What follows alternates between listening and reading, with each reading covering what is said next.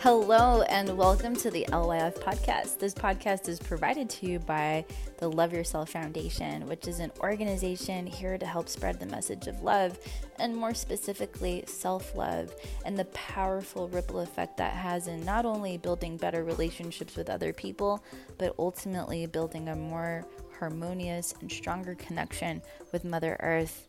We're here to tell you that we're all one. All living beings are connected to each other, to Mother Earth, to the universe. So we're going to be talking about important topics like mental health, environmental issues, and tying it all back into the self and ways that you can help improve the relationship with yourself to again empower yourself so you can empower your community and empower our beautiful planet. If you like what you hear, please hit subscribe. Also, you can check us out on Facebook, Instagram, at the LY Foundation. You can also check out our website at thelyfoundation.com. Hey everybody, welcome back to the LYF podcast. Monica here, and today I'm going to be talking about the theme of the month that we had at Love Yourself Foundation, and which is all about spring cleaning, but also getting deeper into what's been happening in society recently too, and tying it all into the theme. But I'm not alone. I am joined by two really good friends of mine that have known me for a while. I have Mr. Michael Loree. He's one of my best friends. We go back to LVA, to our high school days. And Michael, I've always told him he needed to be on a radio show. So here we are getting to talk today. But Michael works for a local organization here in Las Vegas called Ignite Teen Treatment, and he is a licensing assistant with them. And then I have Jay, also a really, really good friend of mine. We go back from all the way to college, to my Take Back the Tap days. And he started a new company called Legendary Media Group. And so definitely want them to chat more about the organizations. And I'm just really excited to have this conversation with them. So hi, Michael. Hi, Jay. Hey. Hey, Monica. Good to see you. So before we get into the questions and the chat, I really want folks to learn more about your companies and what you guys do. So Michael, could you tell us a little bit more about what your organization does? What do you do and all that? Of course. So I just recently got promoted and doing licensing. So all the fun things of opening up buildings, doing state regulations, state codes, and opening up more businesses for those organizations. But prior to that, I was a lead mentor.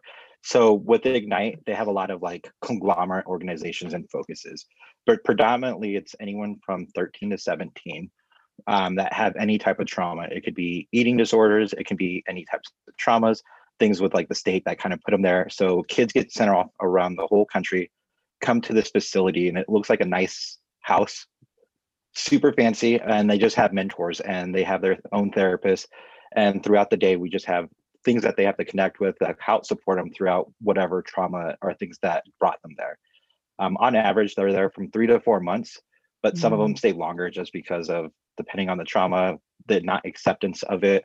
And so my day-to-day job was with me specifically, I worked at a girl's house, 13 to 17-year-old girls who struggled with many things. So day-to-day was building that self-confidence, having them have those aha moments with their therapist, helping them with their academics, helping them learn coping skills, and going to like see horses, playing games with them, doing many, many friendship bracelets, but just kind of moving forward from this rough patch that might have been caused because of their home environment, their maybe spiritual beliefs, or just because of maybe a chemical imbalance that just they didn't know how to regulate it. And they just went into this depression mode that just kind of went further and further, where their parents was like, we need extra support. And so my organization does deal with boys and girls and all sorts of kind of things in that support system. Awesome. Thanks, Michael, for sharing. And thank you for doing that important work, especially during these times. Mm-hmm. Agreed. Awesome, Jade. So tell us more about your media group and what you all are up to. Oh, absolutely. So one thing I do want to say, like, Michael, I really do respect that you're doing that and helping out like troubled youth and everything. Like, that's something that I feel like needs more attention in the world, and I'm glad to see you like in that kind of field.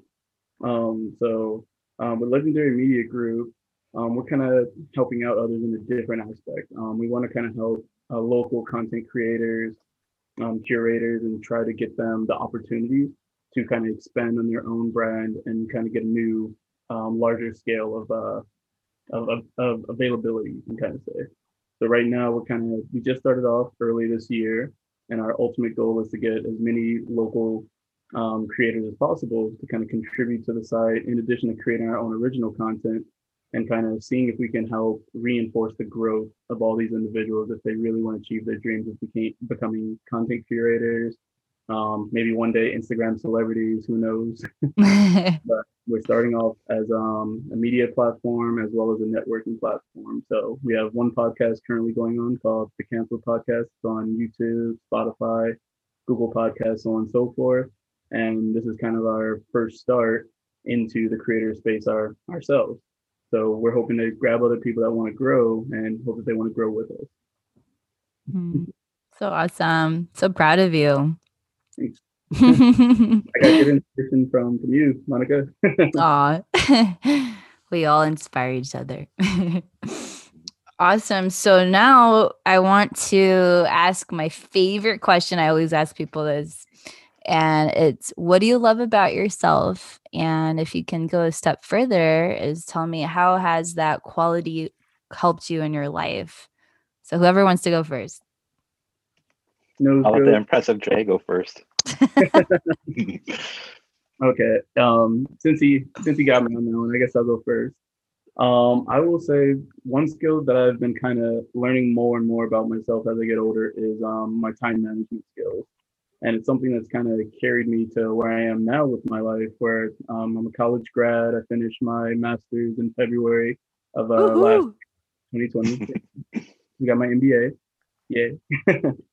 But with that, it was like, it really has allowed me to see how my time management skills allows me to continue to grow, because I'm very goal oriented. I'm very ambitious, sometimes maybe overly ambitious, but kind of putting things down with a pen and paper or on my Google Calendar app, it really allows me to kind of set a deadline for myself and work towards that deadline. So if a couple of Saturdays from now there's something due, or I have to do something for LMG, Legendary Media Group, I'm aware of it ahead of time, and it's up to me to allocate the necessary time needed to make sure that I accomplish that goal in the right fashion at the right time. So for me, time management is something that's allowing me to recognize who I am currently, who I was when I was younger, and then who I want to be in the future.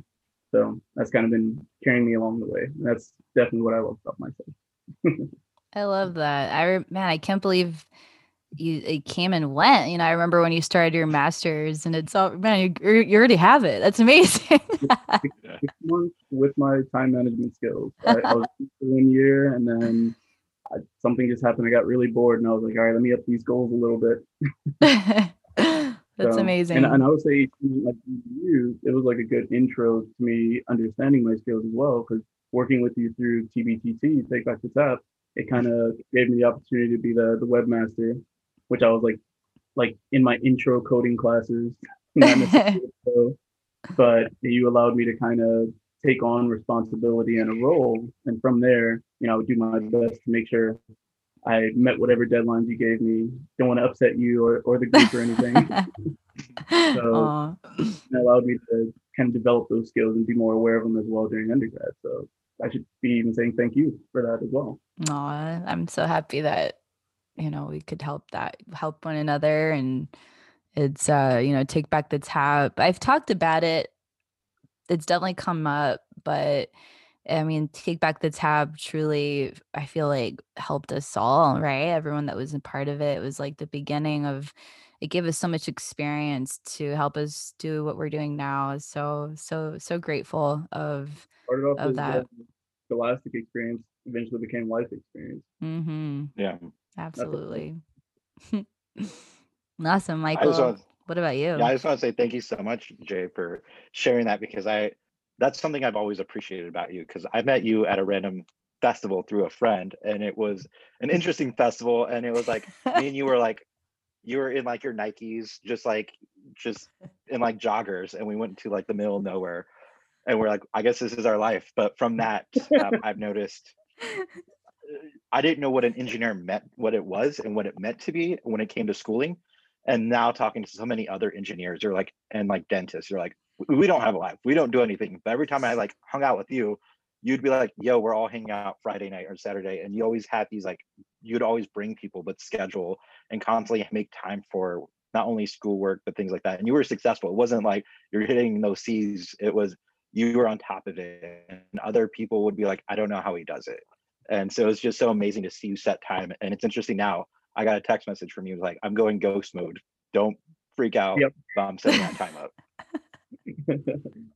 That's why I've been a little MIA. I do appreciate you like recognizing that. And even the trip alone, I'm sure we can talk about that today because that's wow. Yeah, when we first met, that was fun time. Yeah, it was. It was interesting. But the one thing, this was like the hardest question for me because I feel like I go through slumps of like becoming a self-critic where it's like I don't really know what I like, or it's like I'm so easy to find other things that are make other people why they're so amazing. And for me, I become that worst critic. And I think the one thing I've realized that I've been consistent through my life that I continually try and challenge is trying my best not to judge anyone. I strongly believe in that philosophy, like live and let live.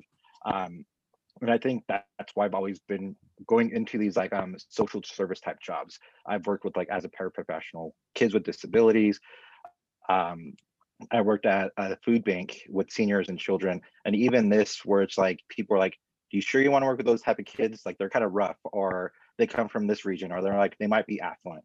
And for me, I've always like I don't know their background. I'm trying not to judge because we all take it day by day. And so anyone I meet and try to get to, I want to make a point that like we're starting at a fresh start, and I try to remind myself that like I don't know how they live in their shoes and what challenges and what things that they go through, because I met so many people that looked perfect and were so happy, and you just like dig a little deeper and they were like the meanest messed up people ever. But also it was just I never knew what was going on, so I've always learned like just give the benefit of the doubt, never judge. And I think that's what became my success working at this organization was I was working with a lot of girls who had a lot of past, and they were already so judgmental of themselves that they've messed up, they've relapsed, their parents are like, this isn't the kid I kind of want. And so for me, it was like I would just be able to take it with a grain of salt, like, okay, like I'm not going to judge your past mistakes that you are holding yourself hard to. Today's a new day. Like, what can we do? We make mistakes.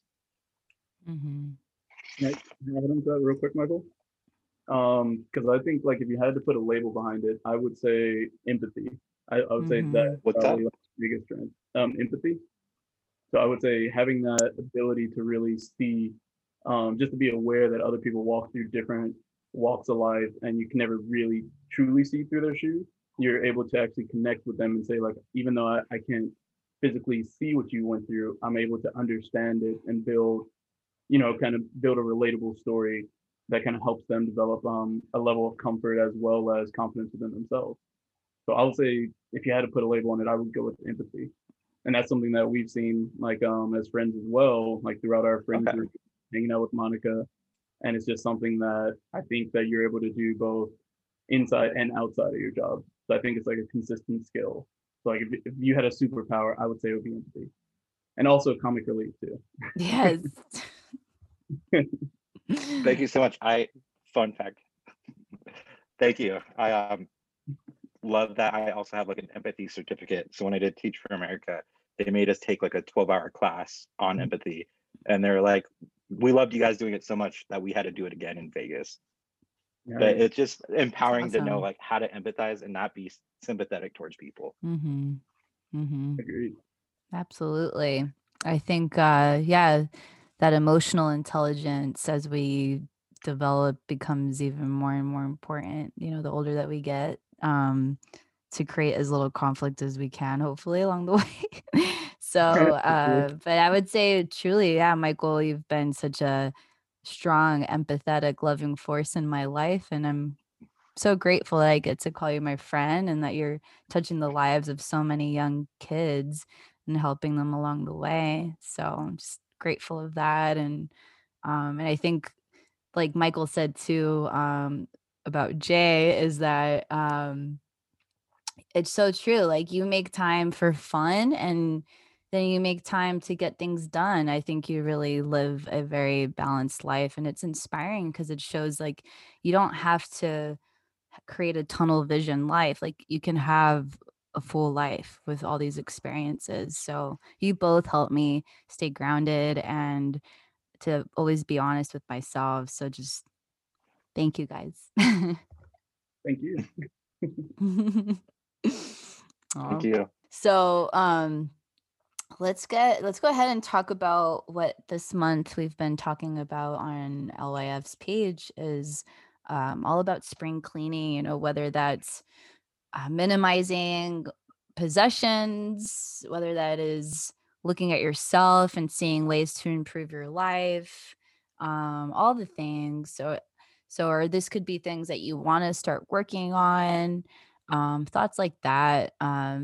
For me lately, I can say like something I've been working on is am trying to I'm working with my friend Carrie, who's my Ashtanga teacher, and she's also an Ayurveda practitioner. And with Ayurveda, it gives you a very personalized approach to your body constitution and seeing what foods are better for you. And so I've been trying to have more of a routine when it comes to eating and like being more mindful of what I'm eating and what's actually good for my constitution. So that's something I've been working on. It is challenging because there's times when you're like, well, I want to have this, and it's not really so fitting to what I should be eating. But you know, it's been a good challenge. I do notice positive effects.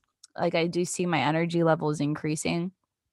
And so that's something I've been working on. That it's a work in progress for sure. And I think that's something that the more that I implement new things in my life, um, I think a big ingredient is to be kind to myself, you know, in the moments that maybe I fall short. And then I'm like, well, it's okay. Like, get back up. It's all right. It's not the end of the world. So, I would yeah, say that's I would something I've been working on. I would say one thing like even just having things in progress in itself is a skill because even in my line of work we measure work in progress. We call it WIP, and then it kind of becomes a very valuable metric because it lets you know that whatever you're striving for, you're making progress toward. Mhm. If you didn't look at what's in progress, you wouldn't really be able to kind of help yourself go the long route. You know, to kind of see what the to benefit from the long-term goals, not long-term goals, long-term benefits, you would have to Mhm. initially see the short-term benefits. But to do that, you have to make that initial step. And I think that's what's important. That's something that you're doing right now is taking that first step, saying, I want to be healthier. I want to feel much more positive energy in my life. Mhm. This is how I'm going to do it and to reach that goal. Versus Mhm. me, Taco Bell had nacho fries, and I was like, I have to go to Taco Bell. So I need to join you on that path. Start getting a little healthier because I I more haven't. power to you, Monica, Yeah, because Thank I'm you. on the other end of if I see something good, I'm like, I gotta indulge myself. It's that self-constraint is so hard to just be like, not today. I'm more of like, today's a good day to try see, that's how I feel. Yeah, it's a horrible but also delicious habit. But what about you guys? Is there anything that y'all are working on as far as minimizing or improving? this has been like the hardest thing for me because everyone saw like the pandemic as this like worst horrible thing, and I'm not going to minimize it. It was a pretty crappy year and time frame, but it really got me out of my daily slumps because I was just talking to just how Jay was talking about how he keeps continuously thriving and changing his ways and planning for the future, and how you're like making these moments. I felt like I was at a job that like I felt really good at, and then I wanted to strive to do better. And so I was like, okay, let me go to a new department. Let me just try this out. Knew nothing. I was like, I just want to be challenged. I want to try something different. Did it. And then I was just miserable. Like Sunday nights, I would have just like anxiety of like just before going to bed. I was like, I don't want to do this. And when Monday hit, I was like, I just need to make it to Friday. And then anytime I got called into like my manager's office, I would like cross my fingers to be like, I hope it's like, hey, can you do this assignment, rather than be like, hey, can you sit down and talk? I was like paranoid about everything and anything. And it seeped into like my work performance because I was just second guessing myself. Like, I couldn't have the confidence to do a simple email. But on top of that, I didn't realize how fast life goes. So like being at that company for 5 years, I just like, it was like being in an abusive relationship. I saw all these signs, and people were like, yo, you need to leave. And I was like, I know. And then like next time I had that thought, a year or two passed by, and it just kept going. And I got laid off during the pandemic. And so that was like terrible because I'd never gotten laid off. I didn't know what unemployment was. Like, it was just like, it felt like kind of a shameful, but then I've never really taken time for myself and time off. So it was just crazy to be like that, being like green on the other side, because it forced me to stay home, keep that social distance. But it just forced me to realize how much negativity and how depressed I really was. Like, I didn't realize how low I was at my job and how low at that point. I knew it was low, but I was like in like the mines. I was like super down, and just being home for like a couple weeks made me realize that like I was still kind of depressed and sad, but like that environment completely changed me. And so that like helped me with my spring cleaning of just like realize taking that job away and taking the stresses that came from in that job. And so really that was my spring cleaning of realizing like life is too short. I need to work onto my day-to-day tasks. What does my self-love look like? How am I pouring into myself? And what things can I do to better that? Because I realized it's a quicksand of living life day to day and being like, I think I should change this. And then next thing you know, like 3 years pass by, still doing that same thing. And I've met so many friends that still have these conversations where it's like, I can't be here. I want to do something else. And then you're like, yeah, you should. Or we like, how can we support you? And then next thing you know, like years pass by and we're still in that same situation, that same hate that we feel comfortable with. Mm-hmm. Yeah, no, I'm happy you. Thanks for sharing. And it's funny. Yeah, I actually had just read something similar about, um, when we don't live in integrity of what we actually want, and how the detrimental impacts that really it does have on our overall quality of life, whether that's in like you stay in a relationship that you shouldn't be in, stay in a job that's not good for you. So, and I love this. Actually, I follow this guy who goes by Crate the Love on Instagram, and I love what he said. He was like, "We need to start normalizing living in alignment and living in integrity of what we actually want, versus selling ourselves short and looking at and seeing these red flags, as like, well, maybe it'll get better later, and then it doesn't. So I'm so happy, and as a friend, Michael, I'm so grateful of like where you are now and that you got out of that. I'm so happy for you. Yeah. Agreed. I honestly think too, like even this question alone is something that it kind of shows the positivity within the pandemic. Because as Michael mentioned, yeah, it's absolutely horrible thing that's happening across the globe. Like it is like something that I never hoped to or even thought that I would live to experience. Like you read about them in textbooks and go, Mm-hmm, wow, that was mm-hmm, so long ago. And then here we are, 90s babies, like, whoa. But I think the question alone, it brings out the positive aspects of it because one thing that I will have to say I'm grateful for the pandemic, not in that way. yeah, yes. Like I hope this isn't like chopped up later and they're like, look, he's happy for the pandemic. No, no, no. Let me. But it's like I think it gave us a lot of forced adaptation. Like with that, Mm-hmm, it's like as human beings, we always, we fear what we don't understand, and anytime there's any level of uncertainty, we're always going to be hesitant. We're not going to take the leap. We're going to, kind of talk ourselves out of it.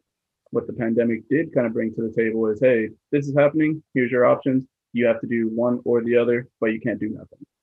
So I think it really allowed a lot of people to kind of see what their real options were, mm-hmm. how they were going to be forced to grow from it. Like it is literally evolution happening right now. Because like even with me, similar to Michael, it's like my job, I'm a consultant. It was completed. They accelerated everything. And then they let go of the consultants. They're like, all right, best of luck. Like, we're in a pandemic. But but luckily, like I was able to interview with another client and then get placed with them and then, be able to like work remotely. Because prior to coming back home, I was across the country, living in a different state on my own. I wasn't putting too much effort in starting a new life, but it was definitely a lot of exploration to be had prior to Yeah. the pandemic, of course. That kind of changed everything. But once it did happen, and even that transition with the job, it really allowed me to open my eyes and kind of see, what am I doing at this moment and where do I want to be, moments after this. And so the quarantining, it allowed me to reflect a lot. And that's kind of similar to what you were saying too, Michael, is like having that time to really reflect and think things through. It's something that I'm grateful for because now it allows me to set those goals. Now it allows me to kind of see things more clearly and really start paving the way to the destination that I want to reach. So now instead of me just trying to jump from one side of the bridge to the other side of the bridge, or yeah, something like that. Now it's like I'm the one putting the bricks there. I'm the one making the bridge to say like I need to get to destination B, and this is how I'm going to do it. Is it going to be with wood? Is it going to be with bricks? Maybe even hay? Who knows? But either way, at least we know that we are at a starting point and we have much more clarity of the end point that we're going to reach. Yeah, And I think that I'll go I, for it. I was going to say, I really like what you said, Jay. And I think it's interesting because I don't think any of us are going to be on the COVID pandemic train and be like, it was amazing, because it definitely wasn't. But there's so much things that I like what you said was adaptability. It made a lot of us be adaptable and self-aware of our situations. If that was through unemployment, being laid off, or even just what does it mean to self-quarantine your house and not seeing your loved ones. And we had that scare. And I think in life, and I don't know if it's like an American thing, is like I feel like we have to be at our like deepest lows, or something big has to happen for us to like do a self checklist. Like, how am I doing financially? How am I doing emotionally? How am I doing physically? And I think with the pandemic, a lot of us got put our homes by, we should have been put in our homes by ourselves. Some of them, some kind of states were like, we can still party, no mask, don't worry about it. But I think it helped me just go to the point where it's like, okay, I don't have a job. What is my finances like? How can I plan for the head? And then they're like, we were giving our governors and things on the news like, don't see your friends, don't see your family, stay at home. And I'm like, how close are my friends? How are my relationships? Like, and it made me be creative of like that passive. We just watch Netflix and chill in the friend way, where we're just on our phones doing that, and we're like, and then like after the movie ends, we're like, peace out. That was a good friendship time. But now I was like, how have I been communicating with my friends? What kind of conversations were we having? And with the pandemic, we couldn't just be physical. It was more of like texting, calling, Zoom, and doing things abstractly to help deepen that. And I know just even my roommates how important it was to just like have that community. And it's just crazy how those things we didn't realize how big play a big part of our lives. And it took kind of a pandemic to be like, well, this is really important to me, or I really need to plan ahead, because I was living the day to day of like, my job is terrible. I was not happy, but I was comfortable. I was making enough money to kind of get me by, but I wasn't really doing anything. And then the pandemic hit and it was like, bro, you're laid off. And then you're at home now and you can't really go anywhere. I was like, okay, this is going to be terrible. But it made me self-reflect and be like, how am I emotionally? And have those hard conversations. I think and I remember having conversations with young Monica and being like, is this thing even real? Like, is this a dream? About the pandemic when it like first took off, and like, what does this entail? And it's like a year later, we're like, okay, well, I think we're veterans of this now. No, we know what a mask looks like. We know how to put it on. Yeah, we know all the ways now how to keep going with it. We have all of our different kinds of masks, all our different like styles, design.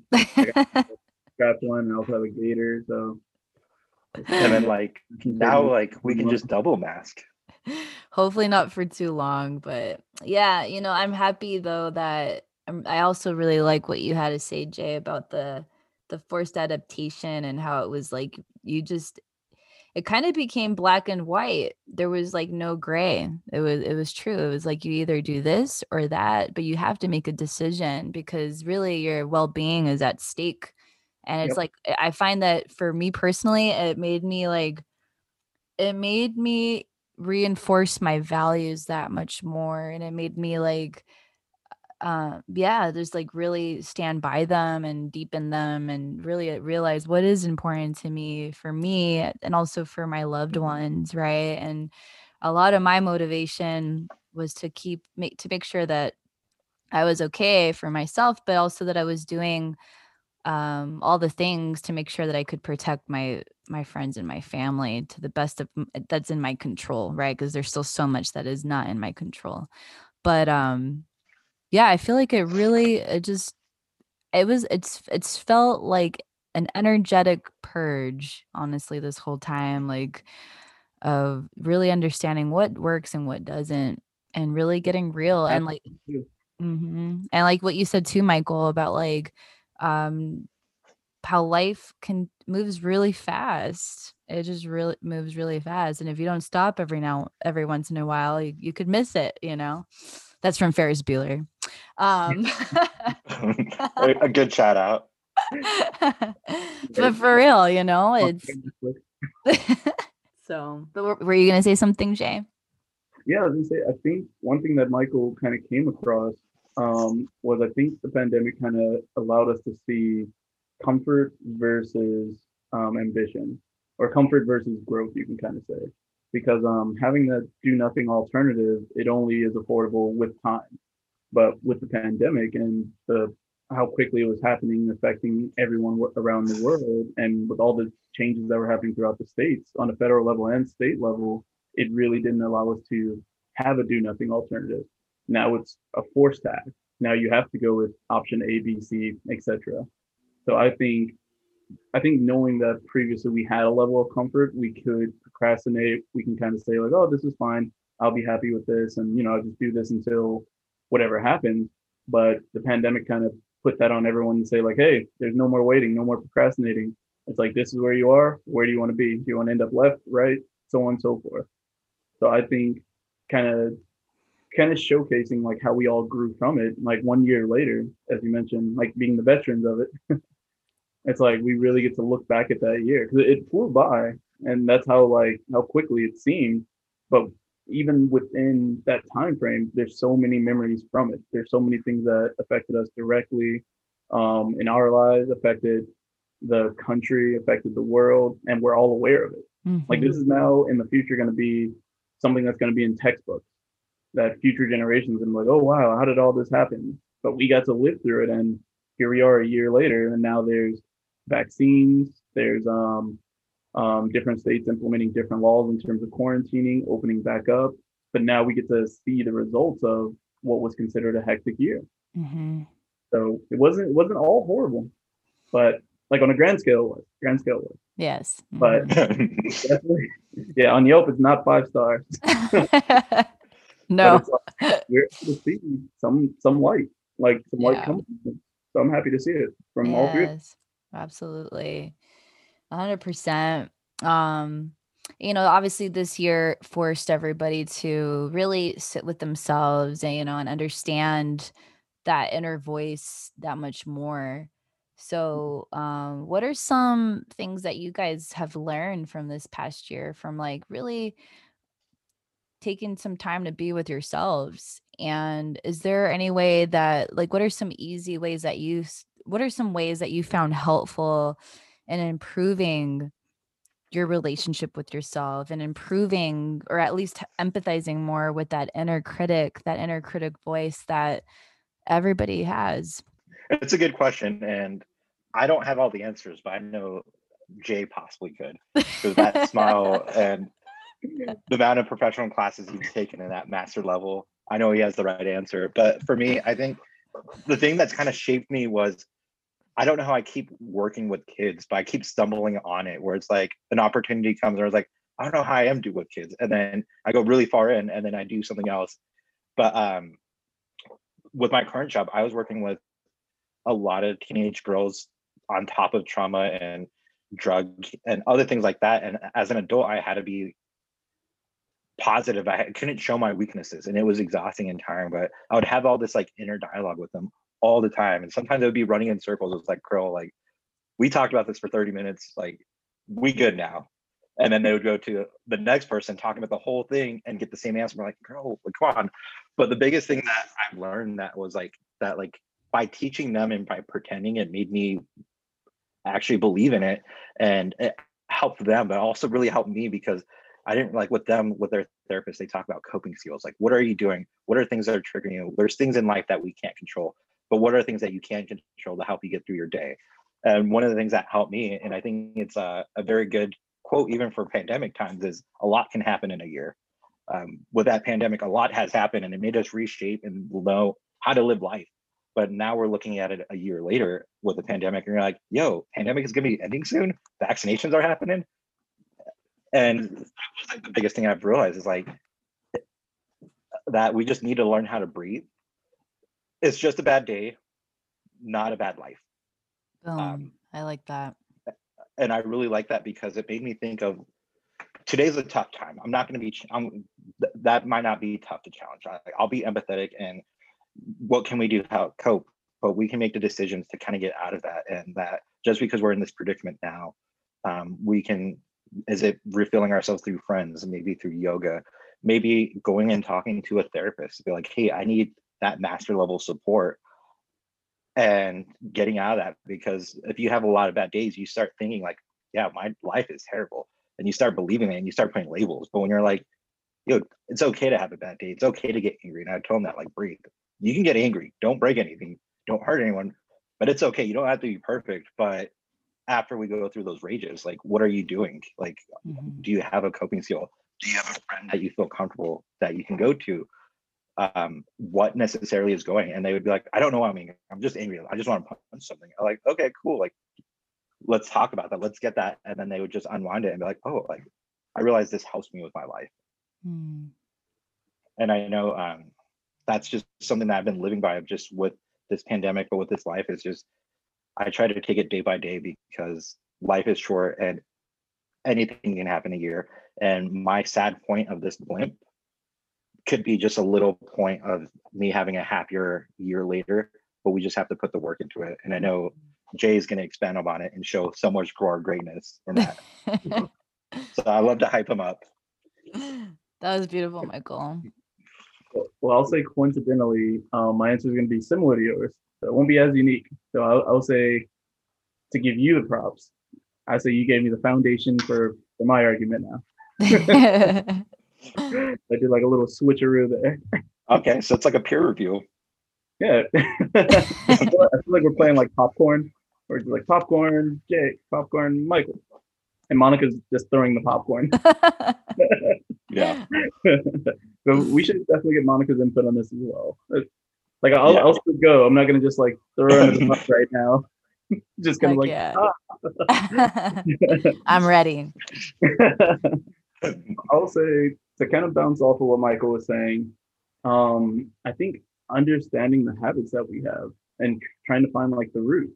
So as you mentioned, like some of the individuals, they were just angry, but they didn't know why they were angry. They didn't know what the cause was. They couldn't really express it. It was more so, I'm angry, here's the actions due to my anger, but they never really approached what made them angry in the first point. Like what got them to that level of anger to want to break things, to want to act out, to show rage, so on and so forth.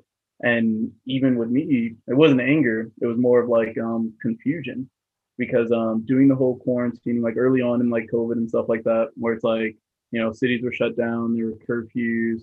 I was living in a city that wasn't 24 hours originally anyway. So it's like, you know, 9 o'clock was pretty much the end of the night, right? It's either go to sleep or stare at the ceiling until you work the next day. That it's like, I've been somewhere on the East Coast. Oh yeah. So it was like, I got to realize various habits that I developed like while I had that much time alone. Because I've always been kind of more of introvert, loner, kind of. I'm very good on my own. Like I'm very good at isolating. And you guys see, like I disappear from time to time just to get whatever I need to get done. Right. Yeah. So it's like, even for me being comfortable with it, I went through a moment of time where I discovered things about myself. Like I'll say maybe a month into quarantining, like this is like the hardcore quarantining, like, you know, there was nothing going out. The only thing I had was Uber Eats. That was my trip outside the door. And since I was on the third floor of an apartment complex, all I had was like my balcony. That was the closest thing I had to outdoors. My balcony and to go pick up Uber Eats. And this isn't a sponsorship unless Uber wants to. Hey. But Hey. but one thing I noticed was after a month in, I kind of became like a light people watcher because not everyone was quarantining. Like people would be outside walking. I'm like, hey, there's people outside. What are they doing? They're walking their dog. Don't they know what time it is? And I'm just like, I don't really care, but why am I doing this? So it was like there was moments where I guess I can kind of say like I felt like someone's confined pet, like wanting to go outside, like scratching at the door, scratching at the window, saying like I want to be out there, I want to live life again. And I never thought I would go through something like that. Like for me, adjusting to that very isolated to my apartment kind of lifestyle, I thought at first it wasn't going to be that bad for me. Like we started working from home. I had all my food and groceries delivered, and I was cooking. I would do my YouTube workouts with my yoga mat and some push-ups, and things are going well. And then I was monitoring like my goals, having Zoom chats with friends. Everything was good. Catching up with family, everything was good. But there was some sort of breaking point where only X amount of hours I can be truly alone, where it's like I miss experiencing life, whether it was with people or just having the opportunity to change my environment. Because for me, in my apartment, every day was living room, bedroom, kitchen, bathroom too, forgot about that, and washroom. But it's like it became so routine where it kind of felt like it took the meaning of life away temporarily. Because like I don't necessarily agree with the people that were protesting haircuts and stuff. Like we need to get out. Our hair is looking crazy. I don't agree. But it's like, well, we need the first row palms were important for some. Yeah. See, but I can say like I at least understand to some degree what they were kind of going through. Like I could have waited on the haircut. Like my passport picture is not the greatest at all. But it's like I can at least understand that moment of wanting to be outside and being told not to. Like saying, like, here's all these things, like amazing outdoors aspects of life, and you get none of it. So that's something that I had to adjust with and say, where do I go from here? How do I fill that void? Yeah. And I think it just came with time and reflection and really questioning myself and what habits I had and what habits was I willing to keep and which ones were I willing to work on and grow from. Mm-hmm. I think it's really cool that you were challenged of like, what am I doing and how do I need to change it to go forward? And I think that's the adaptation that we all had to like go through the pandemic. We all learned how to adapt some way. Some people soared and it was like, you tell me I have to be home all day and just like not leave my room. Perfect day. Others are like, I could do this for a week and then be like, okay, I need to adapt. What am I doing? But it was just interesting that like, as soon as things got taken away from us, that's when we realized like how valuable they were. Because if you did like tell me there was a pandemic going on, I'd be so easy, like in my room, like I'd come home from work, go to bed, not really interact or see anyone or do anything for a long period of time. But in the moment we put like that pandemic flag in, and then the governor was like, "Yo, stay home," then it was like everyone's like, "What do you mean?" Mm-hmm. And some people were like, "That was their life." But now that we put that title, it was like it really realized like how the severity of like you start thinking about like what does community look like? What does living conditions look like? What does my inner sanity look like? And it really, I didn't really think about that until it was up to the real point where it's like they're like, "Stay home. That's your life now." Yeah. And then you're like, I was gonna say you could even say it kind of exposed our inner child more. Mm-hmm. Because like as kids, it's like we all had that one toy or one video game or something that we would play, we got joy out of it, and then eventually we kick it to the side. But then once we see that we can no longer have it, or another kid was playing with it, we're just like, "Hey, that's mine. Give it back. Yeah, give it back now." So I think it really exposed the inner child in all of us. Mm-hmm. Oh, and yeah. As adults, we're still affected by it the same way. Mm-hmm.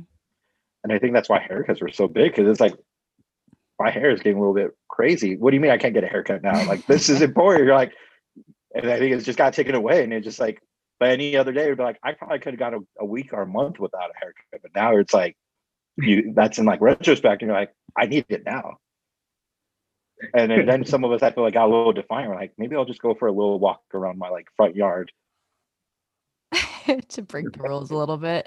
And then you see someone, you're like, you better stay 6 feet away, bro. Those are the rebels that I was people watching on occasion. Yeah.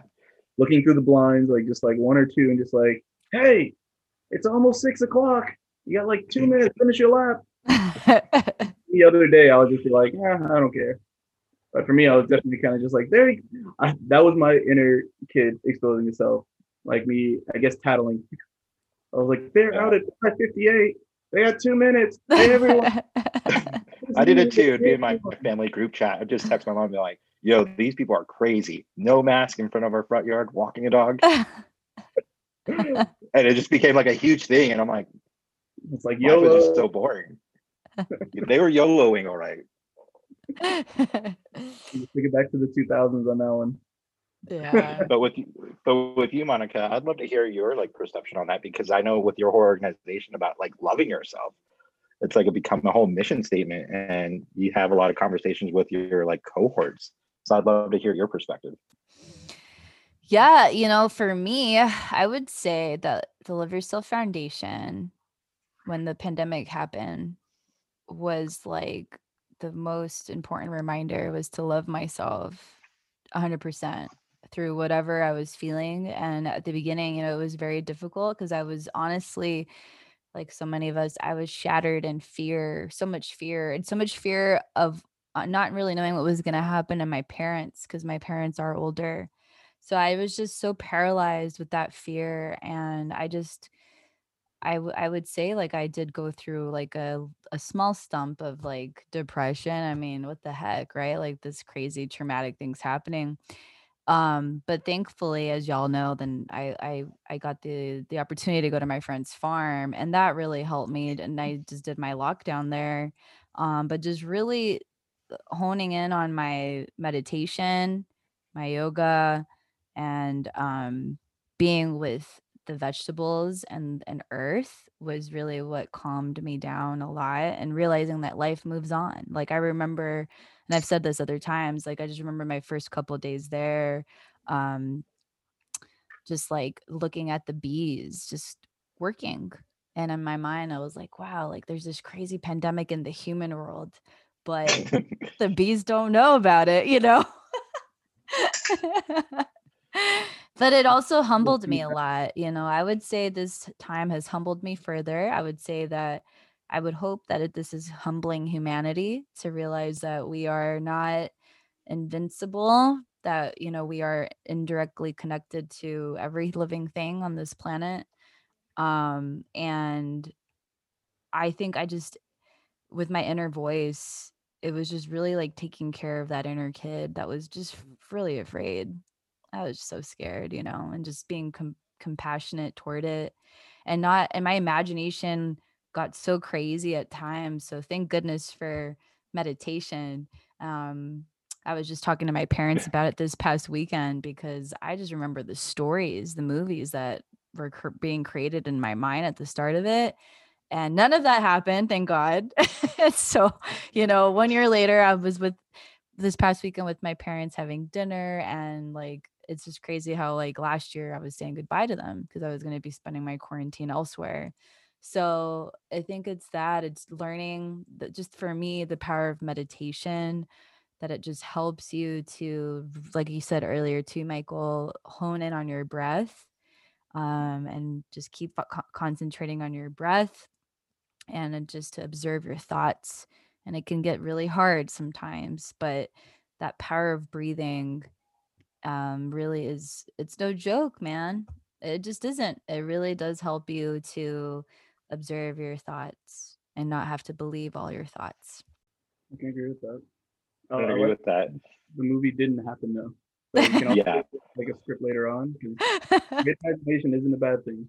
I think like the worst thing is when like we become our own WebMD, where we're like, that one person coughed and I heard this news, and then you just go down that rabbit hole, and then you go to the point where like, yo, I think I got something and I can't go anywhere. Am I gonna go see a doctor? They're gonna be like, stay home. And Yep. then I just love how you were just like, no, I'm just gonna go to a farm. Like I'm gonna go an hour away from our hometown and just live in nature. And you just send me pictures of you like holding dirt, and you just had like the biggest smile, and it was just that recharge. And you would just be like, how's your life? And I'm like, I watched some TV, and you're like, I planted a garden. I'm like, good for you, Monica. Different folks. uh, but yeah, man, we've all grown a lot. Very grateful to see all of our growth. I feel like we're much stronger people because of it now. We are becoming more resilient. And no matter what happens, we can say that we've gone through this crazy time, and we're growing stronger because of it. Agreed. And we all have shared memories from it, but Hmm. like Yeah. together and individually. Yeah.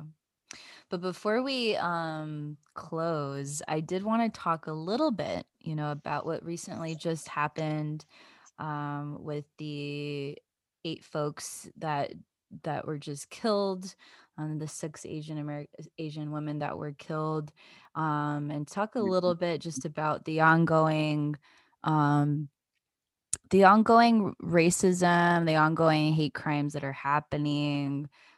Because personally, I think that's something that needs to be really observed and cleaned out, like some spring Mhm. cleaning on those ideals and belief systems. So, any thoughts? We're all 3 of us, all minorities, we've all dealt with things in different ways around this topic. So yeah, what do you any thoughts? Yeah. Mm-hmm. Yeah, I'd like to go first because I don't feel like I don't know how to form my conversation with this.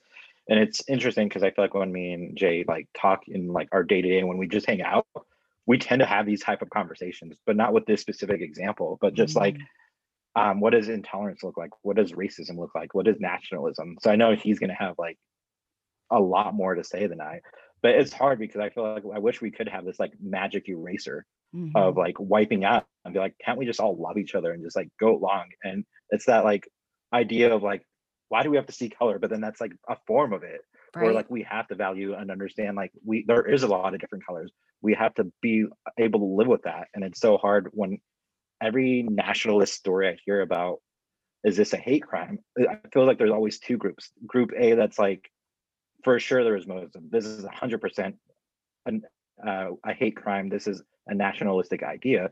And then you have group B that's like, no, they just have mental health issues. Why do we have to keep tying things down to race? And it's like, it gets so convoluted between which news station you watch and Mm-hmm. like who you talk to be like, so is it really a hate crime or not? Or like, what was the motive and how easy can we like expunge it away to be like, well, this person was 16 or 18. Well, he had mental health issues. Maybe he had sex addiction. And it just like, it's so hard to like pinpoint. And it's, I don't know if it's because with the news or we just don't want to accept in this country that we have prejudices and that we're just afraid to share like maybe there is a rise of white nationalism, maybe there is a rise of just racism just day to day, because I feel like as an American we like look back on our history books, we're like, did we have slaves? Yeah, we're good people now because it's not there anymore. And I think we live like that, and I think it's hard to accept to look on the TV or news and just be like, I guess these things still exist. And I think there's a lot of subgroups or a lot of minority groups like, yeah, for sure it does. But the other group is like, I don't want to live in that. Like, let me put on that sports. I don't want to acknowledge that and just Mm-hmm. kind of be ignorant about that idea. And I don't, and that's why I would love to hear more Jay's perspective on Yeah, like you're right. Like we definitely have a lot of great conversations about it. Like I can recall several. Like even like there was this one day I was spending the night when I was doing like one of my courses from MBA. I remember we got into like a really great conversation. So like I'm glad that you mentioned that as well. But I do think it's one of those things where for the group B that you say, the one that are the why do we keep labeling it as this? Does this really exist? Is it really happening? They don't understand that that itself is a level of privilege just because instead of trying to because one thing I'll say with American culture, like Westernized culture, but I think also as just humans in general, we tend to provide solutions to things that we don't know how to question. And so when you look into like the scientific method, there's no way that you can get conclusive data without making proper observations. And to make these proper observations, you have to be within the environment that you're pulling data from, pulling those experiences from. So a lot of times we'll see people that say, oh, this isn't happening, this doesn't exist. And that's based off of them never having to deal with it directly. But however, if they choose to put themselves either even just communicating with the individuals and questioning why they have this interpretation or why they have these feelings, they would be able to open themselves up to a whole different light to kind of see that though I haven't experienced it or witnessed it firsthand, now they can be empathetic and try to understand what has happened. Because I do think that what happened recently in the Atlanta shooting, I do think it was and should be considered a hate crime. I don't know like the legal definition on what it would take to convict them as a hate crime, but I definitely feel like his actions were motivated towards specifically Asian women. Like we can say because of the statistics that 3/4 of them, six of the eight was they were Asian women. That's one example. But then you can also say because he's trying to blame it on the sex addiction, but when you go to the types of shops that he's going to, like a lot of the massage parlors, they're usually from what? Lower income, first generation, second generation immigrant families who come from Asia. So he's even by participating in those areas, he's now targeting a specific community, whether directly or indirectly, that's kind of the layout of how it is. Like he's not going to a massage parlor in the suburbs and getting whatever acts that he's getting done. He's not getting just a massage there and saying like, oh, I have a sex addiction. Let me go here to the suburbs and shoot them up. He chose the specific low income ones who may or may not have histories with performing sexual acts, in addition to just the massages. And with that, that kind of contributes more towards his fetishization with the sex addiction that he's claiming. But with that, he has to understand, and those who believe in those similar thoughts that it wasn't race related have to understand that that internal fetish that he has going on potentially, I'm not in his head, that's what leads to the hate crimes. That's what leads to the discrimination because it's happening in an environment that is very specific and the people who are speaking out against it aren't a part of that specific community. And so the best thing that we can do is be allies, empathetic, and ask questions rather than providing solutions. Because those individuals are easy to say, like, this is what it is, this is what happened, this what could have changed. What is it called? It's called what it coulda, shoulda, kind of thing. But realistically, what we need to do is ask why did this happen to a specific community? Why are these individuals in an economic state to perform, the acts that are different than affluent suburban massage parlor? Like that would get these type of individuals. We have to start asking why, the who, what, where's to get a better understanding of who's affected by it, not necessarily providing the solutions on what they should change. Right. And I think historically throughout the states, throughout the world, but definitely with America, because we do have a unique flavor of racism, discrimination, prejudice, so on and so forth, we need to start asking each other, what can we do to eliminate those feelings that you have versus telling you not to have those feelings. Right. I think all throughout 2020, and unfortunately early 2021 as well, we're now seeing more and more examples and more opportunities, I'll say, to help each other as allies. So prior, like last year when the Black Lives Matter protests were going on, some of my Asian friends reached out and they were saying like they didn't know that individuals in their own family, now they're having these difficult conversations. They were very anti-Black Lives Matter. They were labeling it the same thing. There was like, no, there's no discrimination. They're making it up. They're marching for attention, so on and so forth. Fast forward into 2021, now the tables have completely turned 180 degrees. Now it's an opportunity for everyone outside of the Asian community to stand by them and say, hey, we're your allies. Let's speak up on this. But then now it's also the opportunities for those same individuals, the same aunts, uncles, mom, dads, cousins, whatever, that were having those difficult conversations and not seeing what happened in 2020. They're now able to see what's happening to them in 2021 and put themselves in our situations to kind of say, to see if we'll say the same thing, like, no, it doesn't really happen. You guys are the model minority. You guys don't experience discrimination. So it's those individuals who have to realize that there is always going to be discrimination. There's always going to be prejudice, but it's up to us to unite and help each other, question each other, and then stand by each other once we need it. And I think right now is the perfect time to really start expressing that. Because as we all know, too, it's like all three of us are different backgrounds, and it's like we'll never see exactly the same walks of life, whether it's positive, whether it's negative, so on and so forth. But it's up to us to ask those questions to say, hey, Monica, what does your day look like? Hey, Michael, what does your day look like? Hey, Jay, what does your day look like? Because we never know. There may be the tiniest little thing that can be huge to someone else, but we'll never know if we never ask the question. Yeah. And I think that's like the biggest thing is like for me that that's something I try to live my life by. Is like I never assume what life or what people go through. And so for me, it's just like, like if we can live like a day in a life in someone's shoe or like whatever that expression is, for me, I always think about like, I just have to trust them that their shoe fits because like sometimes they will share stories in life. And sometimes I'm like, it's so easy to call you out and be like, was that racism? Are you sure you're like, are you really angry? Like sometimes I'm just like, I just like regardless who's talking to me, like what story they're sharing with me, I should just deep down just be like, this is their perspective and this is how they're feeling. And I should understand like, and I don't want to say believe, but just acknowledge like that's their shoe fits for them. And that's where that perspective comes from. And I always love living life by themes. And I think the pandemic has been discomfort. And I love that. And I think when we talk about like racism, when we talk about biases, I think it's okay to be biased because we all have biases in our life. Like it's so hard to get out. But the thing is, we shouldn't act on those biases. And I think we need to learn how to be more uncomfortable and getting ourselves in an uncomfortable situation. So if I know that like there's a certain demographic of people I'm like, I don't know much about, and the only information I do know is news stations and Wikipedias and maybe not the greatest movies that just stereotype, just going like, where is a high population just to get to know them, talk to them.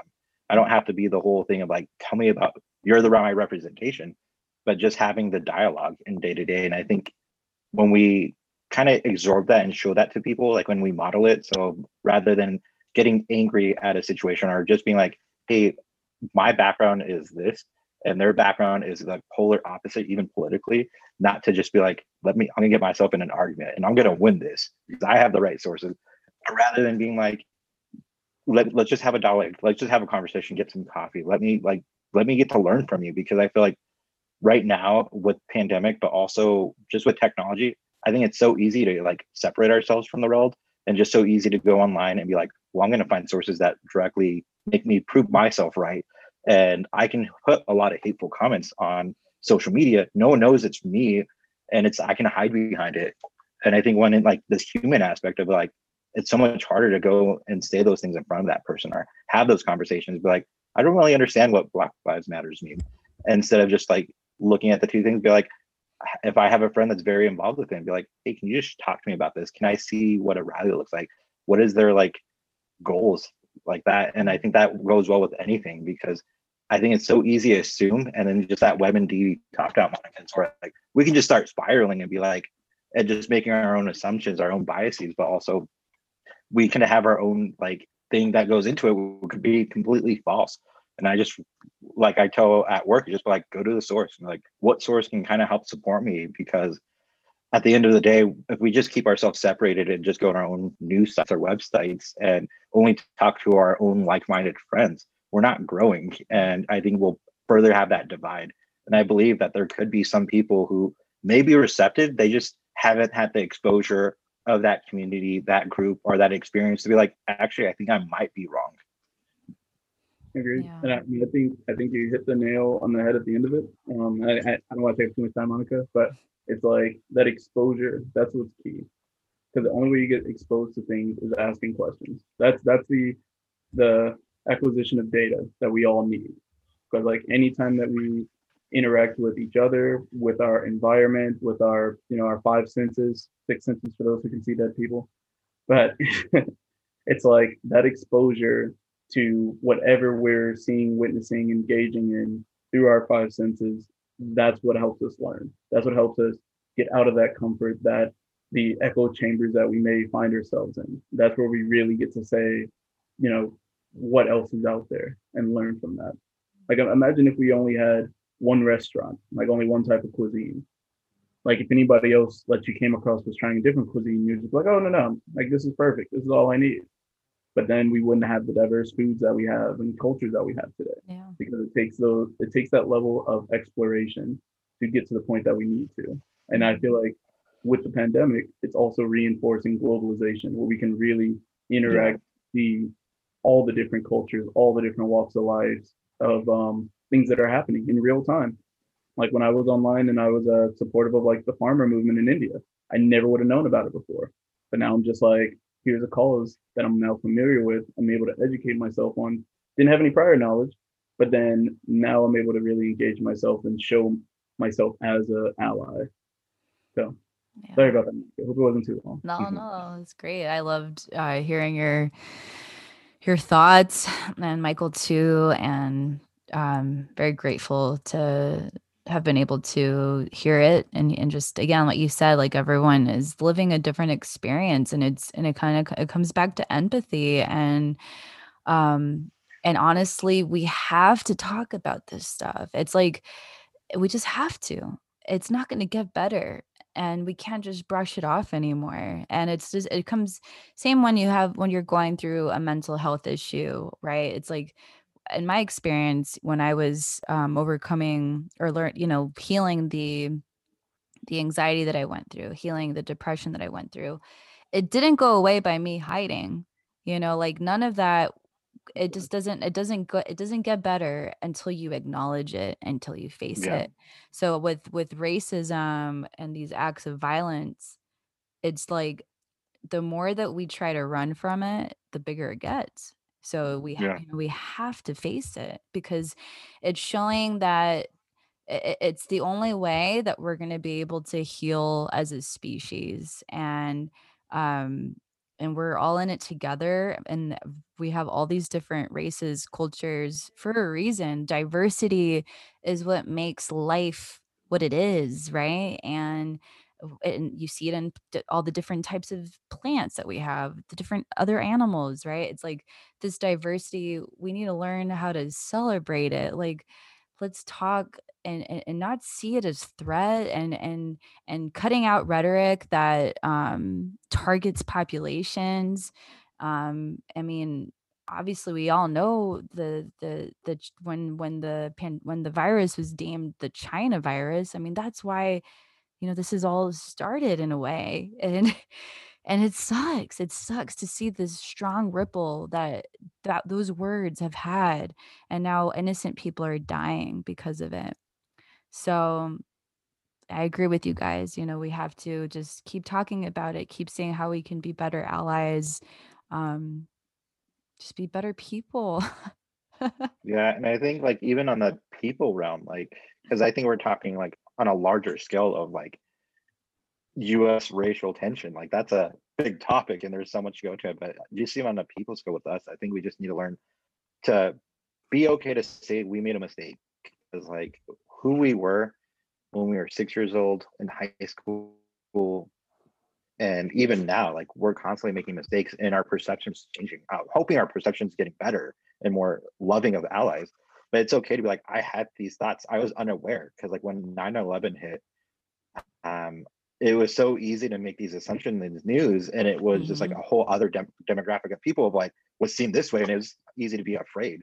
And Yeah. now it's like I don't think about that anymore. But it's for me, it's just like it's. I think as a human, like, we just be like, maybe my perception's off. It's okay to be like, I think I made a mistake. I think I might be Hmm. wrong, and just like kind of learning from it because I think it's like a terminal illness. Like if you just let it like simmer, and then you're like, yeah, I think I have a bias, and then you just let it go, it's just going to continue to develop. And if I ever have kids, I think those biases will just kind of trickle down. But then it will just kind of slowly kill inside and just kind of Hmm. go out.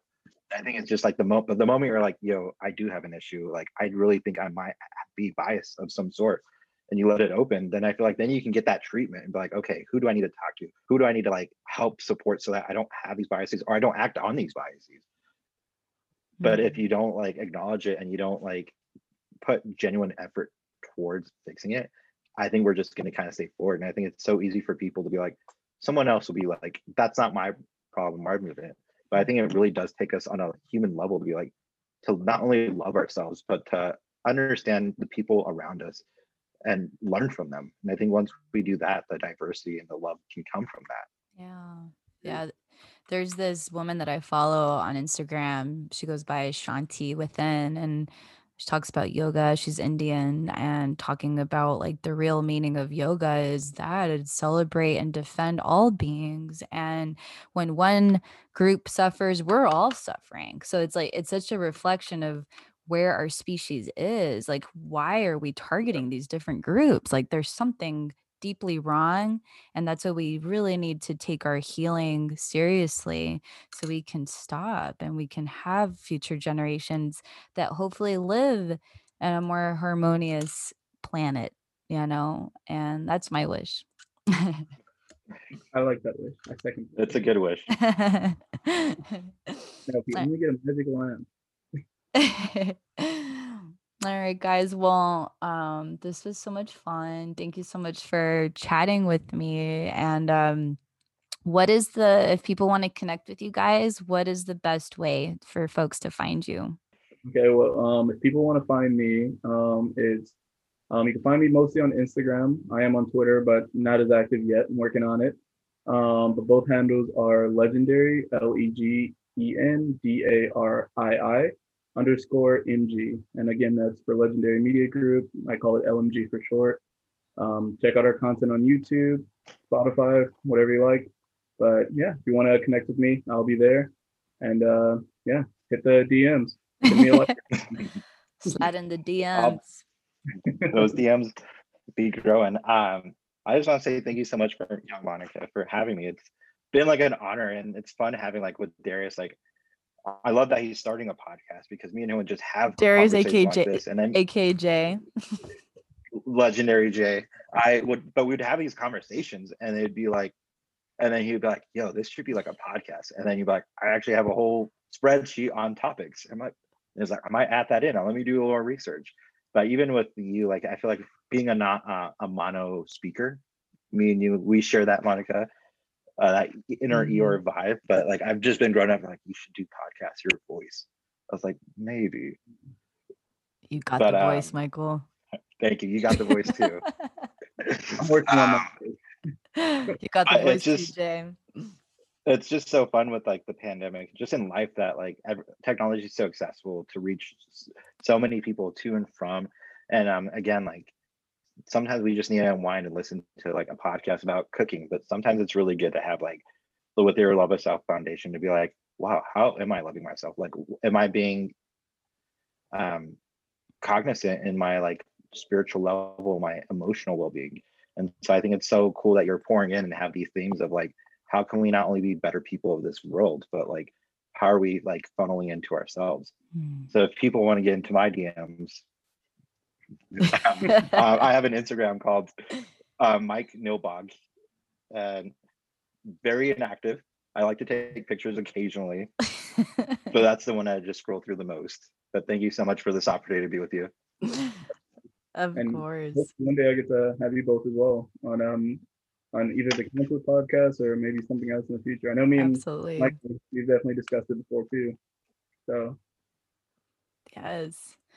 And I just want to say, again, thank you guys for being here with me. And when these guys have helped me so much, both personally and with my community activism, and they're always cheering me on, and it's like those friends that are always there for you. And it's always hard to start things, but when you have people that are encouraging and supporting you and believing you, it makes it that much easier. And so these guys have been there for me and my cheerleaders, and always rooting for me, and fundamental in when I started the Love Yourself Foundation. So and they continue to. So I just want to say thank you, Michael. Thank you, Jay, for being such amazing friends to me and for helping me believe in myself so I can continue to do this work that is so dear to my heart. So thank you both. I'm so grateful that people get to hear your thoughts,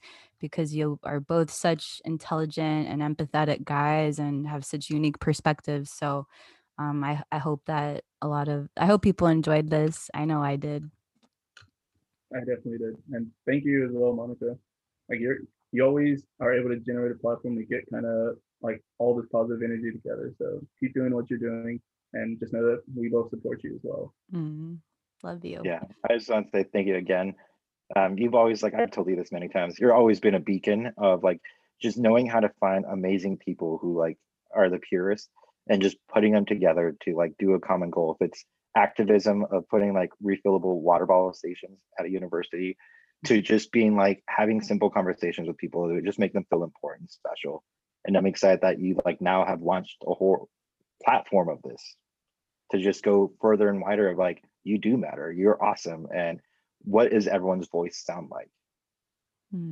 Thank you, Michael. Yes, I appreciate you both. And thank you for seeing me. That really is just such a beautiful reflection. And again, just thank you for doing this with me and to helping people find their voice and so to realize that what they have to offer in this world is exactly what we all need to experience so we can grow and build a more harmonious planet. I like that. All right, guys. Well, thanks again. And thank you to everybody listening. This episode was definitely one of my favorites. So thank you. Thank you. And Thank you. yeah, so thank you. And for folks listening, please leave us a review, do all the things so we can continue to grow. Till next time. Till next time. Till next time. Bye, everyone. Bye.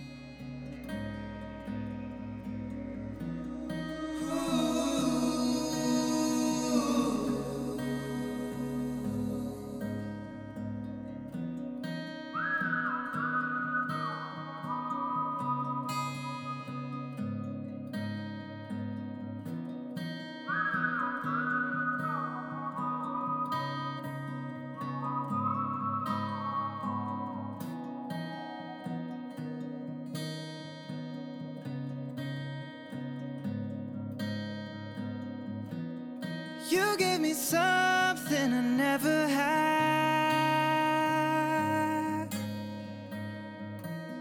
Heaven inside me and all around, all around.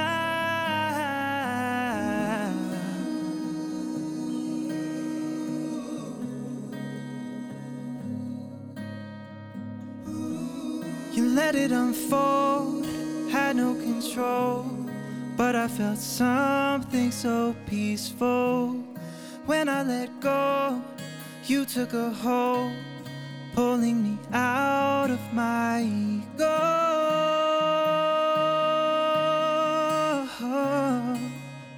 Out of my ego.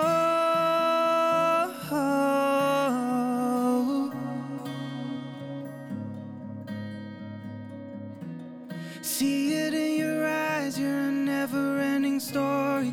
Beyond space and time, I can hear a river roaring. Interstellar skies, forever together soaring. Yeah, we're soaring.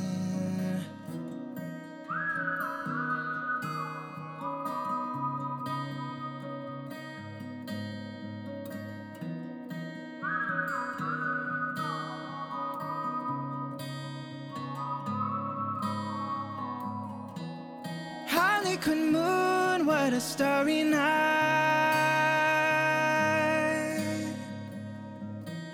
Swallow me up in your neon light, neon light.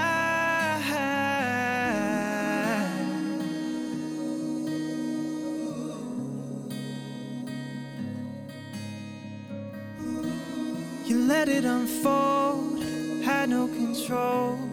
But I felt something so peaceful.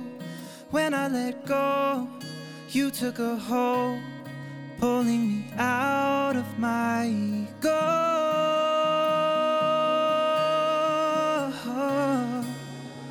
Out of my ego.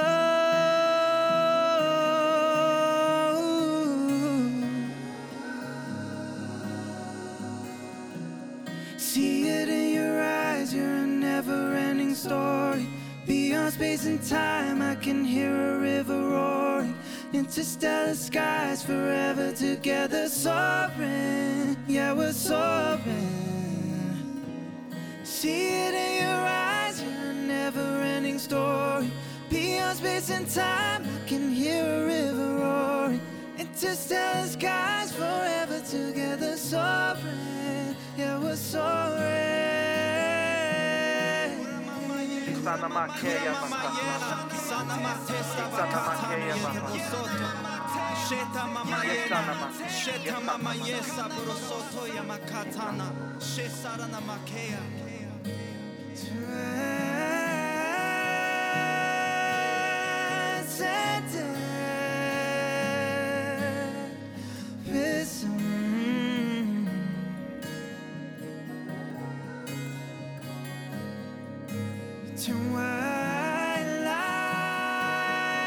Twilight into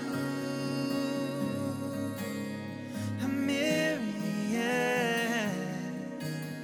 of colors,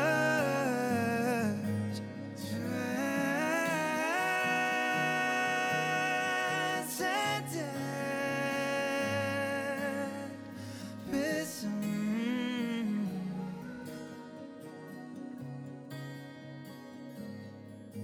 Twilight into